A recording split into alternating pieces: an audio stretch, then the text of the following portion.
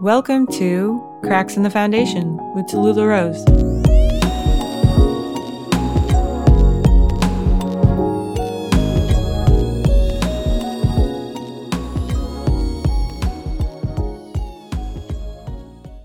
We're starting. Thank you for joining me, Chelsea of Rose House. Joy. Thank you for having me. Yeah, I mean, we've been talking, but I did really want to start with just explaining to someone who's never ever touched their spiritual side what is a psychic channel and like what part of it feels good for you. I love that. Thank you for asking. Because I think about that a lot, you know, because I really like to be someone and pride myself, I think, sometimes on being someone who can really find that common language with another person very quickly, which is, I think, why I did so well when I was working in the addiction industry. Sorry, Cowboy is like, I have to be involved. He's fine. I don't know why he's barking.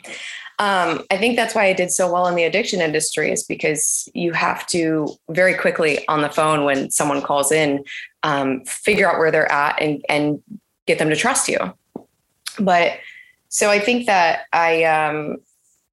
I like to be able to relate to people who necessarily haven't had a lot of exposure to spirituality, at least maybe not in a healthy and open-minded sort of way. I like that I have a background of psychosynthesis because it really helps me to explain things spiritually from more of like a literal and sometimes like more scientific point of view. Because I think that, you know, when we talk about our emotions, those are split between being a very like psychological, like scientific experience and also like a very ethereal, spiritual experience. So I think that's where I would start from. And I absolutely forgot what question you asked. I was really curious about what is a psychic channel, or like, how does that come about when someone wants to work with you or work with anyone that says they're a channel? Yeah. I feel like I should wear like this blinking sign on my chest every day that says, I have ADD, please be patient with me. And I love you. And I hope you love me. That's okay. That's part of the process too. Yeah. I mean, most humans, I feel, need to see to believe. So, you know, being a psychic channel helps when I'm talking to people who aren't familiar with that term or who feel very resistant to it, because I can often read their energy and tailor my response to what I can tell that they need to hear. So that's a benefit, but I don't know. I like, don't know how to answer that question, I think is why I'm going in circles right now. It's really hard to explain to people what it is because it's a very magical experience. And it's an experience that I don't know how to articulate most of the time. I don't know I mean, I do, and I don't know how it happens. I just know that I've had thoughts and feelings about very specific things about people and situations and about myself for a very long time. And only maybe a couple years ago did I realize that those thoughts and feelings and experiences were not random and that they were very intentional and that they carried a different energy to them compared to other thoughts and feelings and experiences that I had. And the more I kind of dived into, well, why do I know this? And what sort of pictures and feelings and whatever else is coming into my awareness as I speak to another person? And can I just like take a leap of faith over and over and over and vocalize those things? And when I kept doing that is when I kept receiving this response from people that was like, I don't know how you know that. Where did that come from? And every time I'm like, I don't know, you know, I'll be in the middle of talking to someone and I'll get this picture in my head of them, you know, doing something specific, or I'll get like a phrase in my awareness. I think I was doing a reading for someone at one point and I kept getting the phrase, call your aunt, over and over and over. And I've just had to learn to be like, I'm just going to vocalize this. And if it's wrong, it's wrong. And if it's right, it's great. And in that instance, I did say it. And she was like, I can't believe this, because for the past 2 weeks, I've been really stressed out about my aunt who lives on the other side of the country. And I've been meaning to call her and talk to her about something, but I've been really scared to do it. And I was like, you got to do it. And she did. And I later found out that it was like a very cathartic, healing thing to have happened for her. But I mean, after all this time, I sit back and I'm like, how do I don't, it very much is like, I'm just a vessel, you know? And that's something that I think articulates in many different religions, the idea of us being a vessel for something. So that even in a way is something I might say to someone, it's like, this is a language that I use, but I guarantee you, if we just look around in your school of thought or whatever you subscribe to, we will find what is exactly the same. And we can put it in terms that make sense to you. And that's, I think, really what I love most of all about it.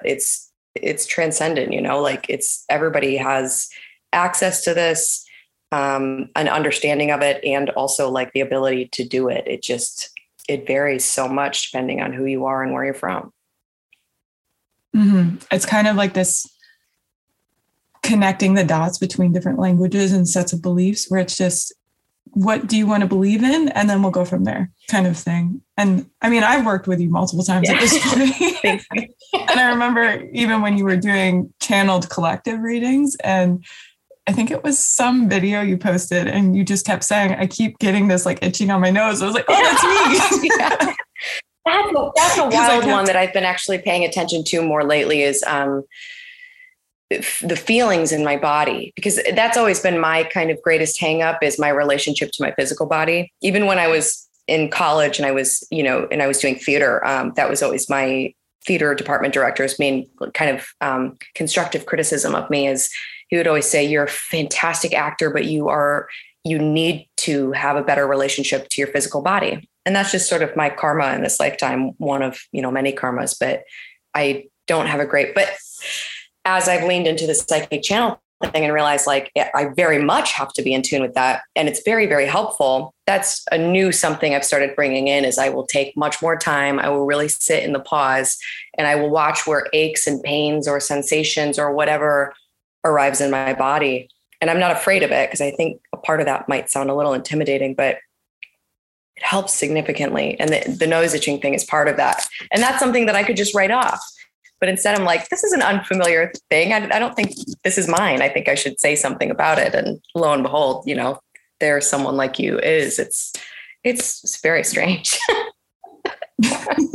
And even with the sensations, because you kind of get hit with sensations from all senses. It's not just your mind. It's like, I might smell something, I might hear something. And there's so many different avenues that it can take. Was there a moment or is there something that's kind of taught you how to build that trust where it's like, these things are not mine, rather than constantly thinking like everything is yours and I have to hold on to it? Is there a shift that happened that you've noticed? Oh, yeah, absolutely. I mean, because if I didn't pay attention to that awareness coming in, I'd be a wreck. And I think that's why I was a wreck for a very long time. I think that I have been feeling things that belong to other people since I was little. So my childhood, I spent most of my childhood having really bad stomach issues. I just constantly had stomach aches. And then in college, it became more emotional and mental. Like I had terrible depression and anxiety. And I've always told people, the way I've always explained that is it hit me out of nowhere. I never felt like I had a reason to be as depressed as I was. And it did hit me out of nowhere when I was about 18 years old. Because prior to that, I mean, I had shit like anyone else does. You know, we all have family issues and, you know, self-identity, insecurity, all this stuff. But the depression really hit me like a wave and took over me. And I remember feeling like, what is this? Like, I don't know. I don't know. But and then some. So, you know, I went through some pretty extreme trauma in like 2013. And then I developed this like debilitating chronic neck pain. And every chiropractor I've ever worked with is like, you shouldn't have this if you've never been in like a severe accident, which I haven't. So it's things like that over time. And this all, of course, what I'm explaining was before I had this awareness that I take in things from other people. And since I've come into that awareness, which I would say started, the awakening of it really was around 2014, right after that traumatic experience, that relationship. And that's when I really started meditating. My mom cut out an ad in the paper, which is so wild to me. She still does that. She sends me like news articles in the mail, and I love it so much. She cut out a little thing in the paper that was advertising transcendental meditation, and that they were teaching it at in a building downtown. And she was like, if you want to do this, I will pay for it. Because with transcendental, you have to like pay a teacher to teach you, which is what it is. But that clued me into my energy body, which then, of course, unraveled years and years of me understanding like half of these pains and aches that I've been holding aren't mine, or are a buildup of things that I've taken in and they've manifested as physical ailments. And then I went to my first actual full-blown breathwork ceremony, where you lay on the floor and you do like the breathing that sends your body into fight or flight mode. And there was one point where the teacher was like, I think everybody in the room needs to start screaming. And, how often do you get a chance to just scream out in such a way that you let out years and years and years of rage, and sadness. And I did that. And that also was like this big cathartic, like, oh my God, I just feel like I released 20, 30 years of things that I've taken from other people. So that's all facilitated, I think, this open channel that I seem to have, that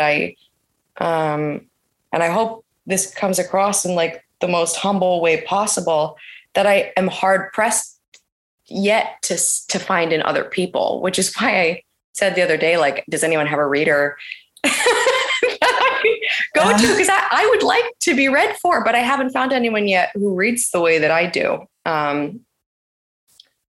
So I don't know. It's a mystery.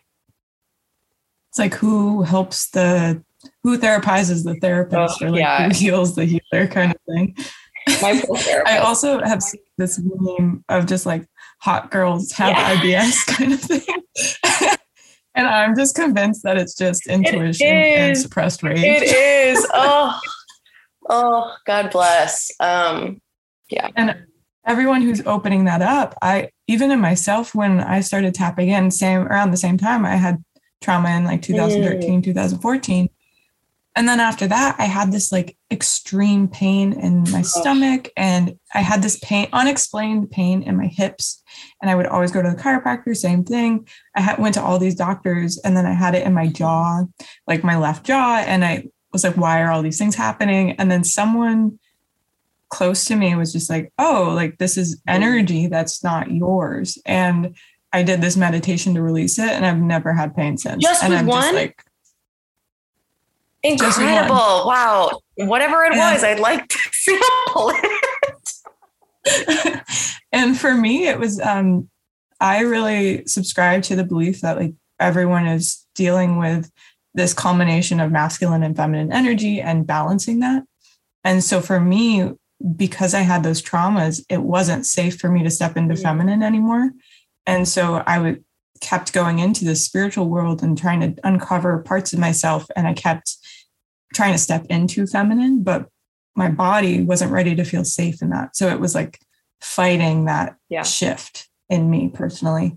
And even just, you either want to believe that like there's signs everywhere and clues everywhere and everything has a reason. And I think that's a beautiful thing. I know it can get toxic eventually sometimes, like if you don't have a healthy relationship with it. But I also think like the same thing happens if you believe that like nothing has a reason. So it's kind of like, what do you want to believe and move through? And I think you do that really well, of like, you balance these, especially with the psycho-spiritual training. I think that's helped you a lot, is understanding that like, it's all just whatever, like I can never step out and understand your world and vice versa. So I think when you say that you are like a psychic bridge, I really relate to that, because it's like you're meeting people where they are rather than trying to like pull them into this spiritual world. It's just like, no, like we all have these ideas and beliefs and motives that we carry. So I'm going to show you, unlock little things that you might not have noticed before. Yeah, I appreciate you saying that. And it's kind of clicking some things into place for me too. I think that's why it's always been very difficult for me to land on one specific like niche with Rose House. I've struggled with that since I started Rose House 3 years ago of like, what is it that I actually do? Because there's not any one thing that I'm really trying to pull people into. You know, I'm not here to teach you how to be psychic, you know, specifically per se. I'm not here to teach you manifestation per se. I just really deeply desire for everyone to, I think, realize that they themselves are the bridge to and from everything. And on that bridge is a lot of power and a lot of also surrender at the same time. And that we are all living in this space where everything that occurs in and around us is helpful. You know, I think we spend a lot of time, people spend a lot of time trying to get into flow state and resisting when they feel chaotic, resisting when they feel angry, resisting when they feel like they're in transition. They just want to get out of it. How do I get out of this? How do I get away from this? And being in a space of transition is so uncomfortable. It is deeply uncomfortable, which is why we want to get away from it. We want to soothe our way out of it. But it's also so incredible and has the most potent information than the other side does. So when I'm in a space of transition, which we were talking, I am right now, and I've been in it for much longer than I would ever care to be. I have moments where I feel really angry about it. And then I stand back and I'm like, no, I'm asking questions in this space that I wouldn't ask anywhere else. And it's helping to give me a greater sense of self, you know, the ideas I need to have for the next chapter of my life. It's telling me about my relationships and my boundaries. It's telling me about, you know, the depth of my spirituality and where else it wants to go. You know, I'm in receiving mode right now, totally. And the information I'm taking in is unlocking, specifically, at least at this time for me, a part of myself that I haven't seen in a very long time. And it's hard to open up to that piece again because it's a feminine piece. It's deeply emotional. I've been crying more than I have in years. But if I look back on all the things that I've been asking for years, it's this. Is this how I thought it would look? No, but that's, I think what people forget is, you know, we ask for something and we ask, you know, our source of spirit, God, whatever we want to call it, please send me this thing. And when it doesn't arrive exactly how we think it's going to look, we miss it, we resist it, whatever it is. And I think if we can all just step onto the bridge and just kind of put our hands on the railing and just kind of look around, we'll see that what's coming onto the bridge with us is exactly what we asked for. And this is what I asked for. Mm-hmm. A lot of that especially for me, like I'm in a transitionary period too, but one of the things I kept asking for was like a deeper relationship to self. And I've noticed when a lot of people are trying to manifest things or trying to connect with their goals, a lot of what they're asking for is just space to be and like see themselves and show up. So when they feel like they're in this deep rest period and they're taught that they have to constantly go and move things and hustle culture, then it's this really like scary place because it's like, no, wait, I asked for all this I wanted the space to heal. And that actually brings me to my next question, because I mean, I don't know the full story, obviously, but you did mention that you have a background in theater, which I always find interesting. And I love that about you. Like I have a love for theater too, but you had this background in it. And then you got to a point one day when you're like, this isn't me anymore. It doesn't feel like this is what I want to do. And you kind of transitioned your whole life around. And unless there was a bigger thing, I would say that's one of like the biggest shifts of your understanding, or one of the first shifts you had was like this identity that we're told we have to go down this avenue.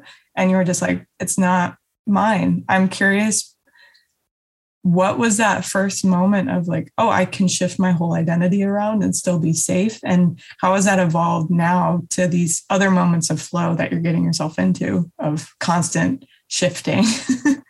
Because that's something you're really good at. Oh, thank you. I appreciate that. Because sometimes I feel like I'm very bad at it, but then I look and I see that I just transition again and again and again, and I just let it happen. And I take that for granted, I think, because it feels very painful.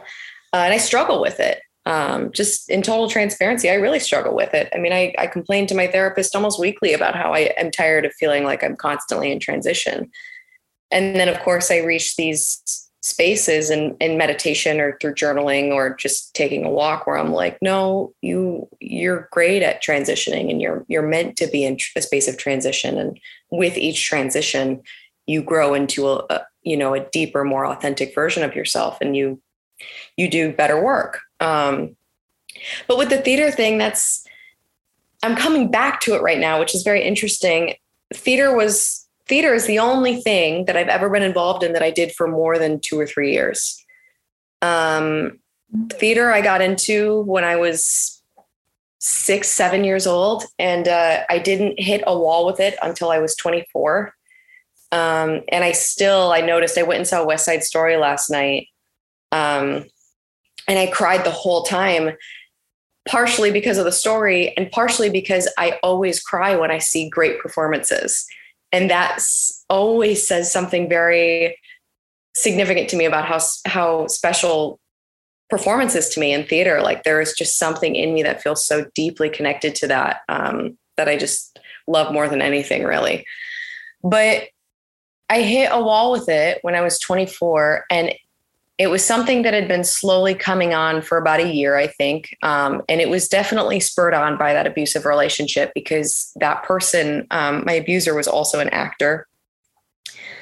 And he was very hard on me in a lot of different ways about that part of my life, without getting into too much detail. But I think that was part of it, that it just really hurt my relationship to that thing I loved in such a way that I needed to walk away from it in order to come back to it.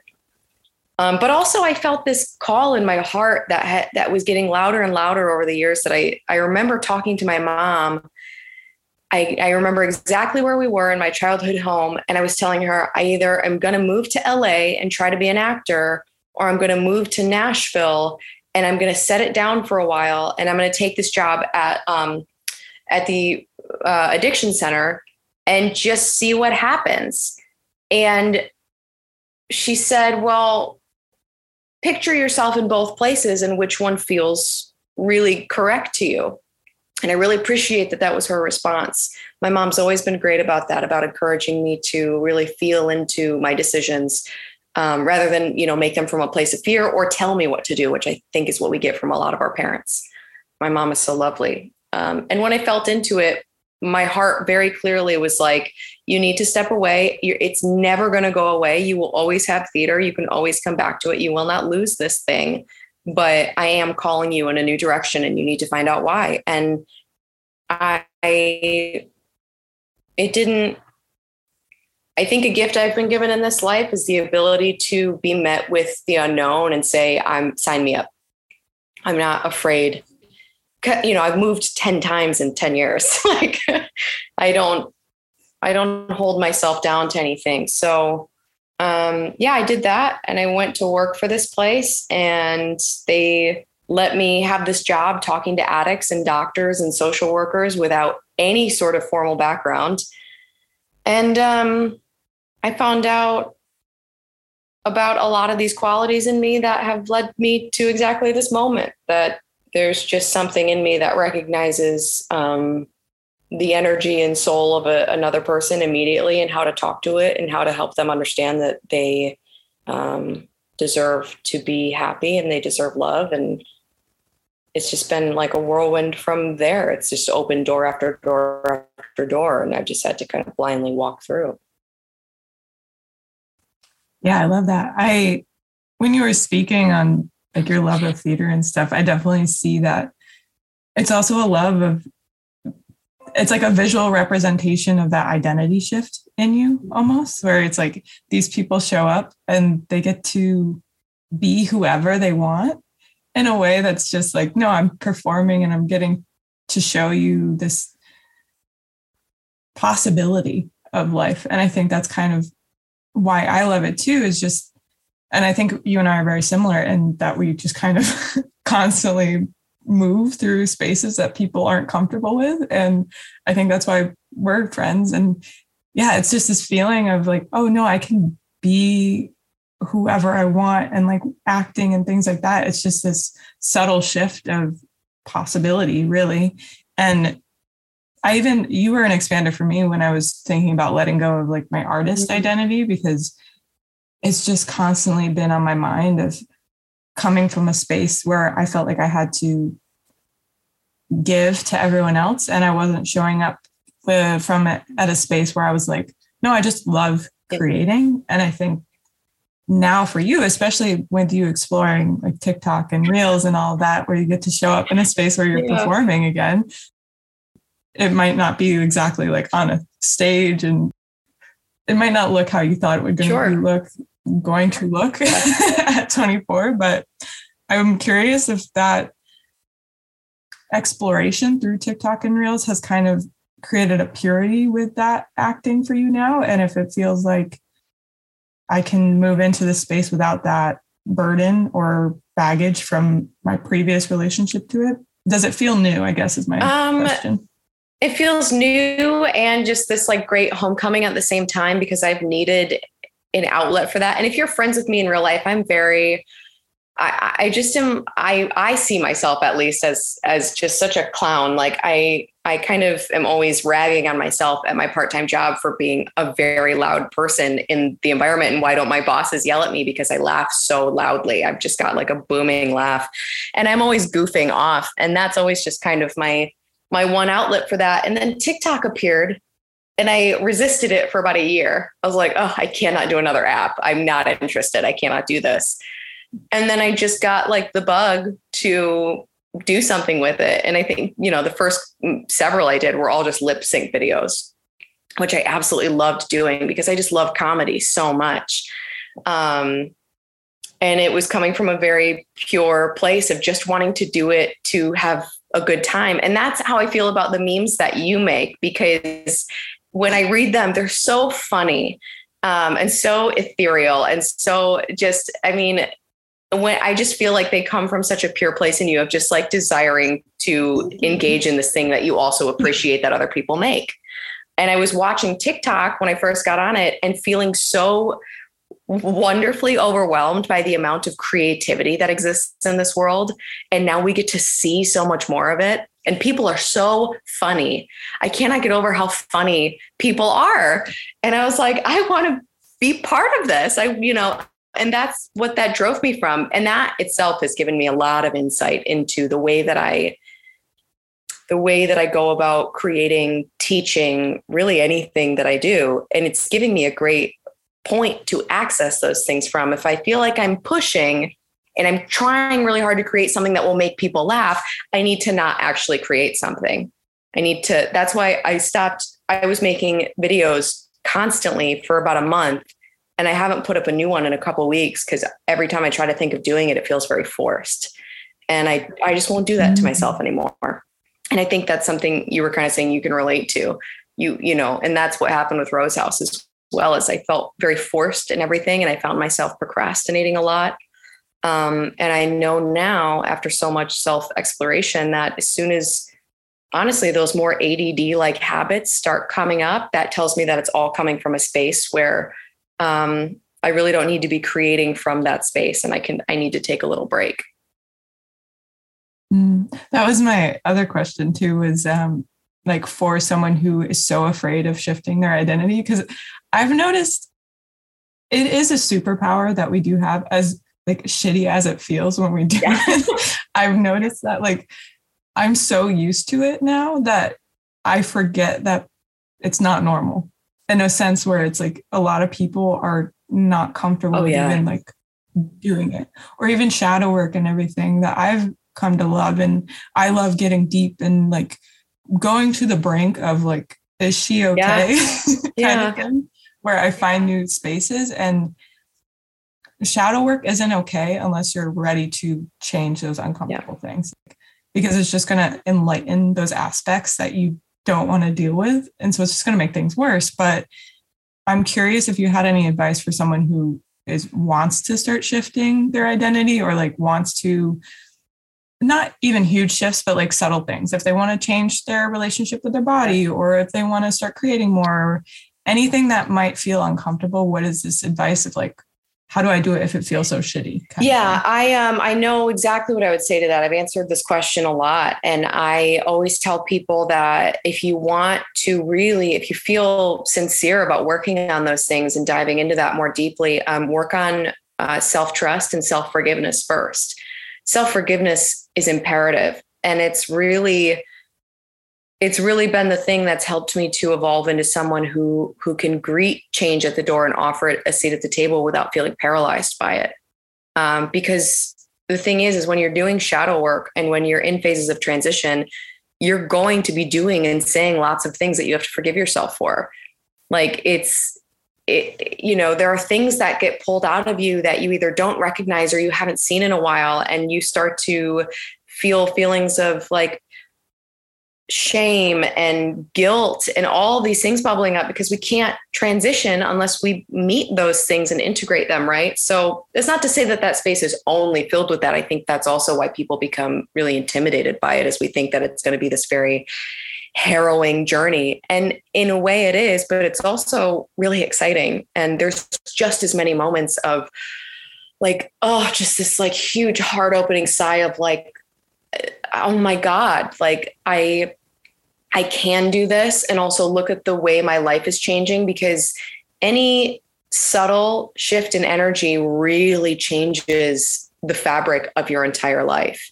Anytime I'm going through transition and I meet something difficult at the door, what follows that is like the laws of energy in the universe bringing me things that surprise me and comfort me and like totally delight me. People, circumstances, moments of clarity. So, I guess I want people to know that that's part of the package. But yeah, I mean, you're going to need to have moments where you go, because we get stuck too. I think, especially people who aren't into that work as much, getting really down on themselves about, oh, I didn't meditate today. I didn't do this thing today to support myself. And then they get really anxious that they're not doing everything they're supposed to be doing. Well, of course you're not. Like, you're a human being and you're still running off of all of these personality patterns. So, you're going to have days where you meditate and you drink your water and you go for a walk and you are kind. And then the following day, you're a piece of shit, honestly. And you have to be like, I'm a piece of shit today. And it's okay, because I'm not here to be perfect. I'm definitely here to do this work on myself, but I'm not the Buddha. I'm not Jesus Christ. I'm not here to be perfect. That's not why you're here. So that, along with trusting yourself, building trust to just be able to do it. I think I would work on those things before I work on anything else. Yeah, I definitely skipped that part when I started because I became so addicted with like fixing myself, and I became so addicted with shadow, even if it was a good thing. I've noticed that a lot of my shadow actually was quality things about myself, where I was like, oh, I can't, if I think I'm pretty, then I am a bad person. And like, it gets really complicated, because it's like, you can be shamed for good parts of yourself too. Like, shadow isn't always negative qualities or what we consider bad. And I just got so stuck in this habit of creating this little box of my perfection, of like my higher self. And I didn't want anyone coming in and ruining my work. And I thought that if I let anyone in, then I was going to go right back to the old self. So yeah, for me, it was more of just like, I am someone who loves just going head first like a bull, and you can do it that way, but it's also about the subtlety. And I think that's why having like a psychic channel is so important, or having someone who you can speak to, because you create, like, again, this bridge where it's not just going all in and constantly fixing yourself. It's like, okay, how can I take this subtle energy and also have fun with it? And kind of meet in the middle. Yeah, well said. I do think that everybody going through the spiritual journey and the spiritual awakening process will go through a portion of time where they get stuck in either fix it mode or bypassing mode, because that space, it can be really addictive. It can be very addictive to see yourself as someone who has all of these different parts to explore and work on. And especially when you get more into meditation in the spiritual realm, it just, I think you go one of two ways. You either become someone who's all about love and light, and then you start to become very bypassing of anything that is dark and shadowy. Like, no, it just needs a higher vibration. You have to eat high vibration foods. You have to, and that's all well and good, but it's nothing without shadow. It's absolutely nothing. And then you're just like living in fantasy land. I think that's actually, I'm going to bring in like my hot take criticism of so many other spiritual coaches and business people on Instagram. I think that's why people are starting to wake up to the fact that what they do feels very like pyramid schemey, because it's very bypassy. It's very, if you give me $10,000, I will show you how to attract $10,000. And that feels very icky to me. I don't like that. It doesn't feel equal. And I think that a lot of those people are stuck in like, oh, I figured out the secret. And, it's a place, I think, that places us. I mean, we're very powerful, incredible beings. And I don't want to discredit us in any way, because we're amazing. But I think it's putting themselves on a pedestal in a way that it just feels off to me, like intuitively. I don't like it. But and then there's also hyper fix it mode, where you get so obsessed with the shadow stuff and so obsessed that you start to see yourself as someone who needs to be endlessly fixed instead of endlessly held and explored. And that's the biggest thing I want to give to people is, that's why I love Ram Dass. Is he always says, like, I am loving awareness. You are loving awareness. And that's really our only job in this great, big, mysterious journey of figuring out who we are underneath our personality and our ego, and everything else is just, we're this center of being and this soul that sits and watches everything and just kind of laughs to itself about just how unusual and amazing it all is. And that's another reason why I love your memes. I feel like your memes do a really good job of hitting on the absurdity of what it sometimes really feels like to be a human being, having a spiritual experience. Because when you hit a certain point in your spiritual journey, you start to laugh a lot about humanity, really. And it feels very nihilistic sometimes, but it is just this sitting back and this going you really were off the mark today. I love you. I love you. Instead of you shouldn't have done that, and shaming ourselves constantly. Right. So there's a lot of phases to the awakening process. And one of those phases just is Mr. Fix-It mode. And it doesn't last. And it's very interesting to me. I definitely love what you say about the guru type industry. It's pretty much the same as subscribing to productivity porn is kind of my thing, is that Gary Vee or whatever, everyone loves Gary Vee, and he's just a motivational speaker, and he talks about, or Tim Ferriss, the 4 hour work week. I don't know what it's called. Yeah. I don't subscribe to that stuff, but what it is the same thing with gurus. Is just the culmination of consumerism, and they're doing a really good job of playing into it. But the only way they believe to make money is showing people that you need what they have. And that's kind of my issue with consumerism in general, is I'm not whole unless I have this thing that someone else outside of me has. Yeah. I think there's some truth to what those kind of abundance coaches do, but it's it's wrapped up in, like you said, this very consumerism, capitalism driven type energy, because a lot of what those programs are about, of manifesting financial abundance into your life, is shadow work, which is tremendous. It's a lot of we have to uncover our limiting beliefs. We have to, look at our stories from childhood and what we believe to be true about money. I think that's all actually fantastic work. It's work I've been doing too, but it gets, like we said, wrapped up in this idea that you want to make all this money in order to obtain freedom. And that's really more or less I had one video on TikTok that went viral, and it was about manifestation. And I was telling people that it's not about the car. It's not about the house. It's not about the money. It's about the feeling you want from having those things. So that really is, whenever you hear any guru talk about true abundance, or even, if you look in the Bible and Jesus talks about, looking around and being grateful for what you have, that's what it's about. It's about recognizing that like abundance is everywhere. It's an energy that we all have access to all the time. It's not something that we need to obtain. It's just something that we need to recognize. And so the beauty of that is the more we do that, the more we actually do attract like bigger and better things to us, which is just a cool thing that gets to happen to us. But yeah, I mean, I've gone through such weird ups and downs over the past decade of financial prosperity and being poverty level. And I would venture to say that I'm more near poverty level at this point in my life right now, but I'm happier than I've ever been.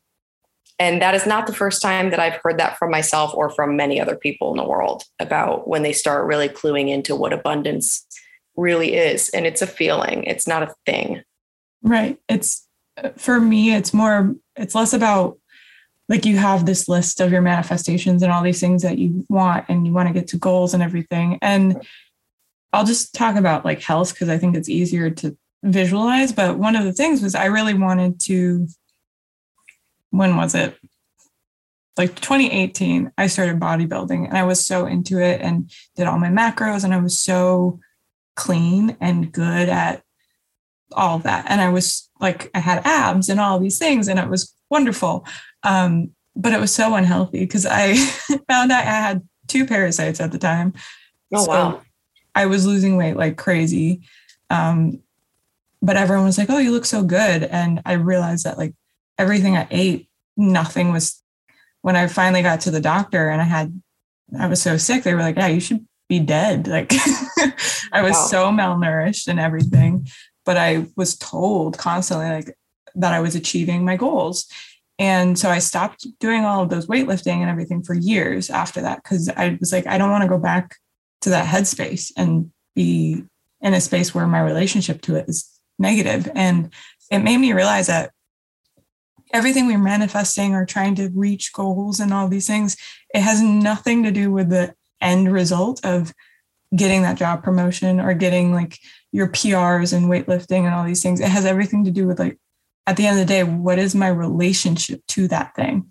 Yes. And I think that's where that abundance is like, I could get all this money, but how do I feel about getting it? Or how do I feel about my health journey? Do I feel like I constantly have to lose weight? Am I so tied to the numbers? Or do I feel like I'm achieving like a relationship and homeostasis with my body at this point? And that's why I love like our conversations and everything, because I always love boiling everything down to an essence. And so the identity I've been playing with, especially with art and all of this stuff recently, is like, I don't like being put on a pedestal that's like very against it.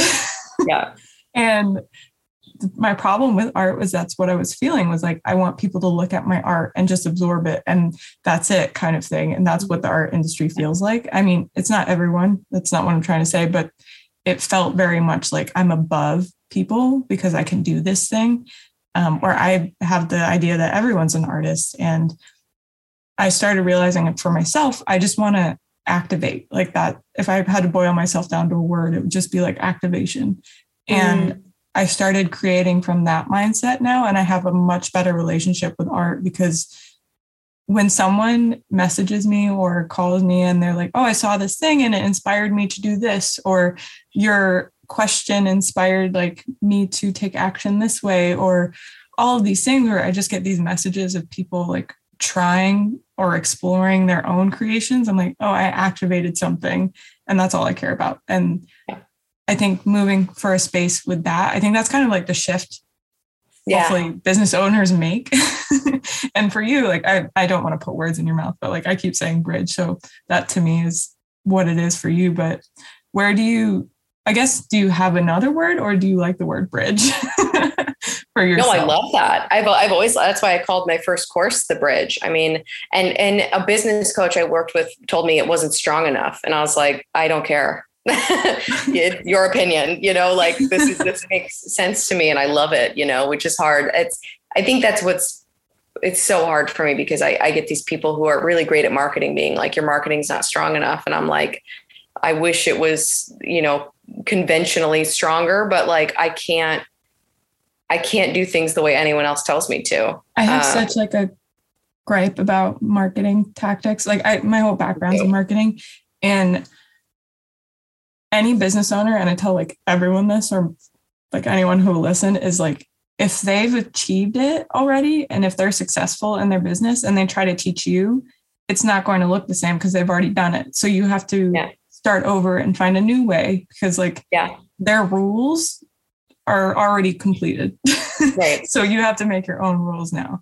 Like anyone who's like, when I was learning marketing strategy and everything, and everyone was talking about SEO is the biggest thing, I'm like, hello, if everyone's doing this, like no one's going to do well with it. Like you can't all do the same thing. That's not how this works. That's not how the world works. Like you can't all funnel your energy into the same portal. That kind of reminds me of what I explained to people about like spiritual foundations and like, we've got all these giant religious movements of all these people following the exact same things and trying to behave the same way and trying to adhere to the same rules, when spirituality is such an intimate experience with the self. No one else can tell you what it feels like when you feel the presence of spirit. Nobody knows what that feels like to you. So how you go about nurturing that connection and building it is going to be such an individual experience. And that reminds me of the same thing. I mean, and that feels very appropriate for my business. Whenever I've tried conventional marketing strategies, it doesn't feel like correct for me and it never goes well. But when I start to operate my business from a place of intuition and just my own kind of sense of I was like, yeah, keep going, sister. My own sense of like creative knowing, that's when my business does really well. Mm-hmm. There's a saying by Robert Piercing. He wrote this book called The Art of Motorcycle Maintenance. I love that. Zen and the Art of Art. Yeah. And I like to remind myself of it because it's so easy to forget. But you kept saying that the people who the rules are about were not thinking of the rules while they were doing it. Like anytime you get the rules of writing, for example, and you're like, okay, Hemingway is a great example of how to write. And then you learn all of these rules in college and you're like, this is how you're supposed to write it, become a good writer. And it's like, there were no rules when Hemingway was writing. Those rules didn't exist yet. And that's the same with your own business is like, the rules don't exist until you make them. And you can use case studies and learn from like McDonald's and Bed Bath & Beyond, but that's not really you either. And I think we're moving into a space where those businesses are separate entities. And like, as a business owner, and we have so many small businesses now, and it's so amazing. It's also a projection of you, and you're the only person who can make those decisions. There's no rule. Yeah, I think that's why we were talking about Marley Grace before we started recording. And that's another reason why I love her and I love her newsletters and the books that she writes, because she will actively kind of talk about learning the rules and then just throwing them out the window. And she really writes sometimes with, long run on sentences, or she just writes the way that she wants to. And she's wildly loved and successful because of it, in my eye, at least, in my world. So that's something that I love, looking to her for permission to just do things the way I need to do them. And that also feels very human design. As a manifesting generator, I am told over and over by this human design language, like, you're not here to play by anyone else's rules, which can be tough, but coming up with your own rules always feels so good to explore. And that's also why I have trouble working for other people that I've discovered. as I've gotten older. Even this part-time job that I have a lot of resistance to being there some days, even though I enjoy it. And it's a great thing for me to be doing right now. It's so hard for me to do what other people want me to do, for me to get criticism, constructive criticism at the job, for me to be there at a certain time every day. I am so resistant to that. I absolutely hate it. So, I just think that we've all been told, we've all been given a lot of rules and structure for how to be human, and how to be a successful human being. And we're given it by people who, I think if you boil it down, like, they still don't even know what they're talking about. None of them. Want everyone in this world to take responsibility for the fact that, like, they get to endlessly create themselves and decide what feels important to them, and how to respect themselves and other people through that journey, but thankfully I'm seeing more and more of it, but we've got a ways to go. My favorite thing is to watch the news about when they start talking about finance, because they always talk about the market. And I'm like, what market are you talking about? Market. Like, there's a housing market, there's a stock market, there's a job market. Like, which market are you talking about? And then they start going off about all these rules. And I'm like, who made them? Like, who invented when did inflation? It start? That's what, it's, and I get it. Like, we're hardwired to create structures and containers to help us feel safe. That's all we've been doing since the beginning of time when we first started here. And it's just, they've evolved and grown over time to just be structures that make everyone feel like someone is taking care of us, or there is something to strive for. But I think that just goes so far against our natural human inclination to just kind of connect and relate and be creative and ask questions. There's not a lot of room for curiosity in those structures. No, even from a psychology perspective, I had to learn marketing, obviously, for my degree. And I had to learn consumer psychology. And there was all of these tests done on children. And one of the experiments they did was they gave one group of children a toy, and it had the instructions on it, and they told them how to use it. And then the other group, they didn't tell them at all. They just gave them the toy. And with the group with the instructions, they found that was the only way that the kids played with it. But then with the other group with no instructions, they found at least 15 ways to play with it. And wow, that is the culmination of our human existence. It's like, do you want to follow those rules? That's fine, but that's all the creativity just isn't there. Or like, do you want to get back to that childhood where it's like, you make them up? I'm having this like really weird flashback to a science project that I did in like 5th grade, where we had to come up with like a hypothesis and then do the experiment. And then what did you find? And that whole thing. And we had to do the whole, like, put it on a big poster board and present it. We had all our stations in the gym, that sort of thing. And my project was so stupid. And I think it's because I've just never been, it's the same sort of thing where I was given a set of instructions and I was so like, I don't know what to do with this. Whereas I think that if they would have said, come up with a science project, there are no rules, I probably would have come up with something better. But because they were like, well, you have to do this step, this step, this step, and this step. And I was trying to force myself into that container for this project what was my project? Which household solution was best for cleaning a penny? And it's like, who needs to clean a penny? Like, that is not something anyone ever needs to know or do. And I did, I think, like lemon juice and vinegar and whatever else. And I remember looking at the finished project being like, this is a piece of shit. Like, it doesn't make any sense to anybody. I remember feeling very like ashamed of it, unfortunately, as a child.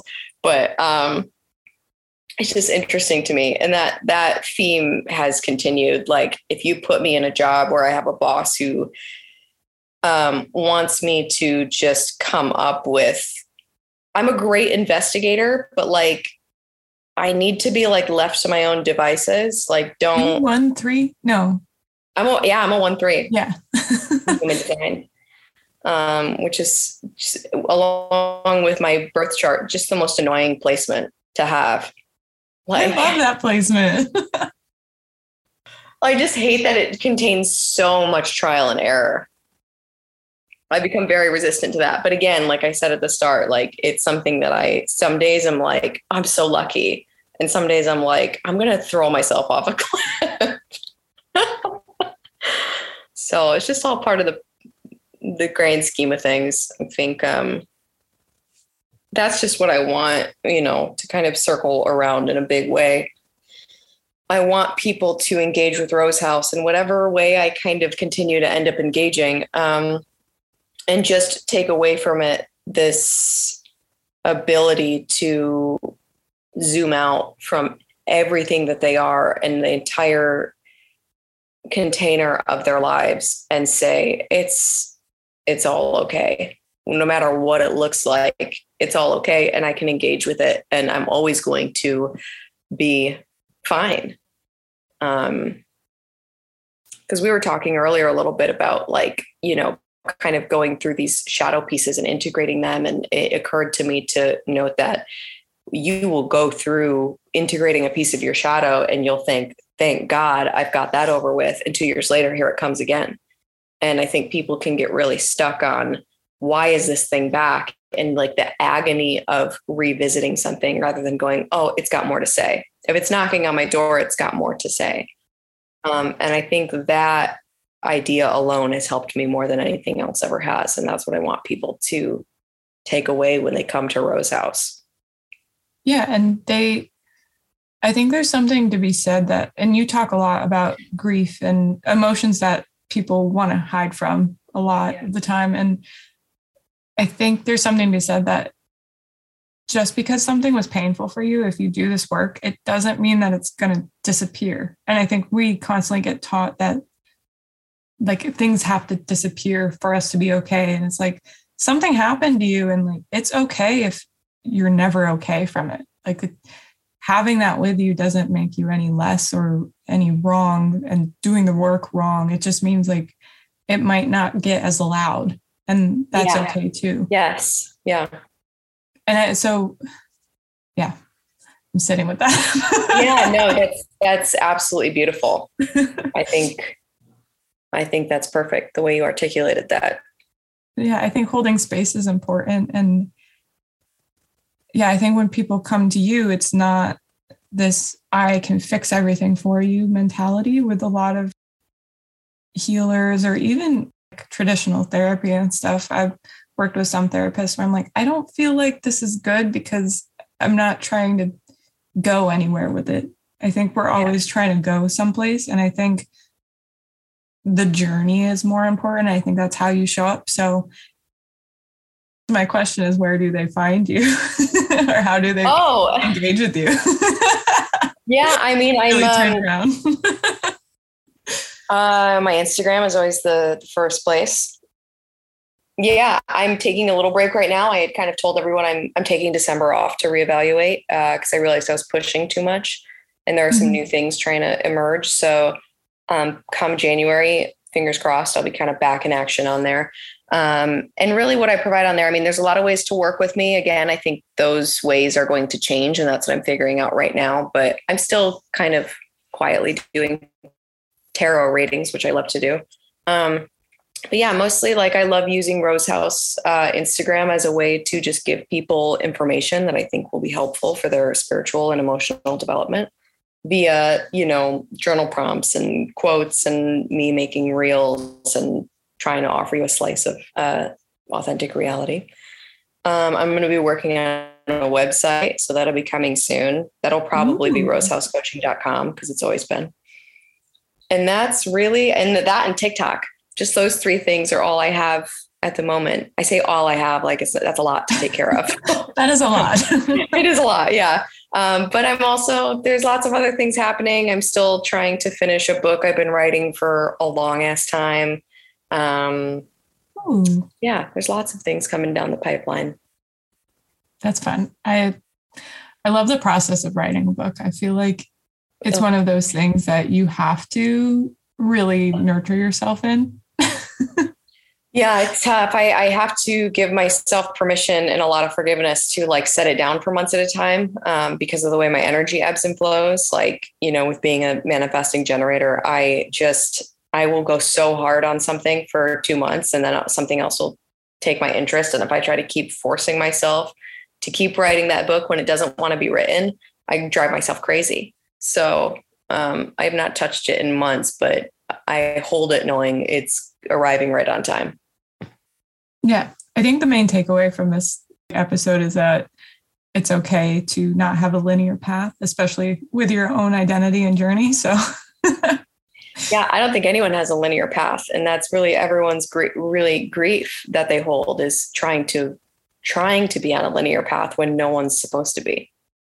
Yeah. Not even evolution or anything has been linear. No. Even though we're taught that's linear, it's like, no. Nothing is linear. And what I love is, so I'm reading this book right now. I know we're kind of coming to an end, this Journey of Souls book.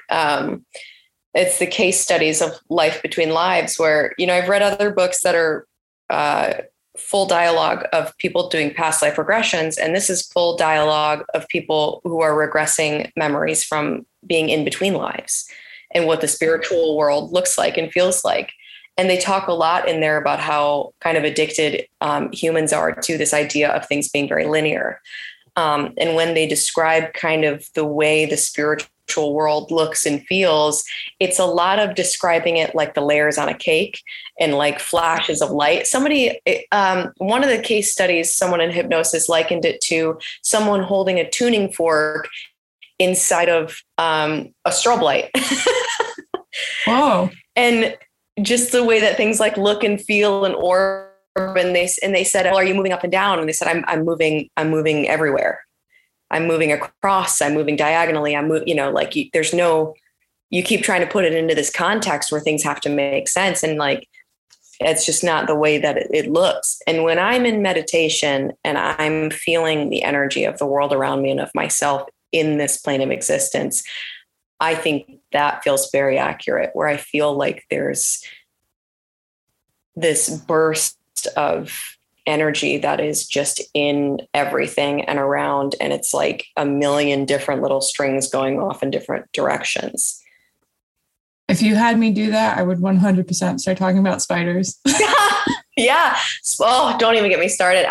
Spiders are my biggest fear in this life. And someone once said that's probably because they're your greatest teachers. And I looked up spider totem, and the way it was described felt so wonderfully and annoyingly accurate to the way that I feel about the world and the lessons that I find myself learning and the way that they weave things together. I mean, they're remarkable creatures. I can't stand to look at them, but I love them deeply. I was terrified of them. That's why I moved to Australia, because I was like, I'm going to face my fear.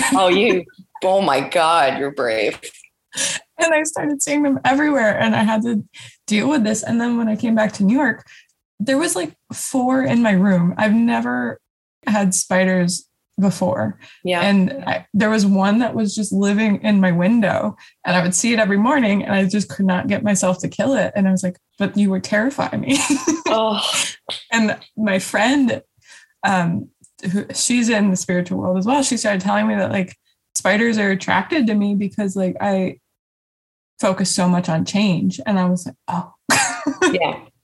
Yeah, I agree. I think when I think about your totems, I always think of a spider. Hell yeah. I can't remember what the other one was. I was thinking about that the other day, but yeah, I'm very excited for where your path is leading you, especially since setting down art. I just know that it was such a big deal for you to do that. And it reminds me of when I set down theater, and there's definitely a mourning process that has to happen. And also like at the same time, just a deep celebration, because you get that feeling that comes in of like, oh, this was it's painful, but it was also the right thing to do, which I think is a really cool thing that we get to experience.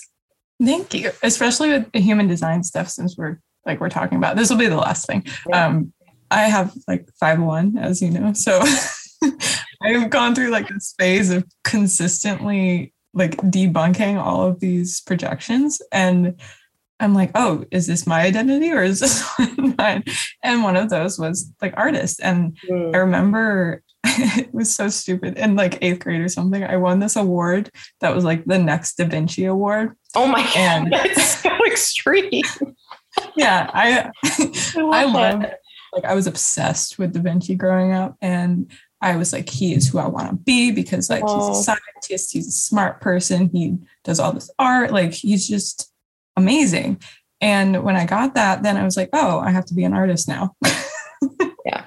And that was like, everyone started being like, oh, you're good at drawing. I was not good at drawing at that age. I remember doing it and I was like, it's like, okay, I'm not great at it. And then people started asking me for things like, oh, can you draw me this? Can you do this? Oh, yeah, we get like handed an identity. It's so wild. Yeah.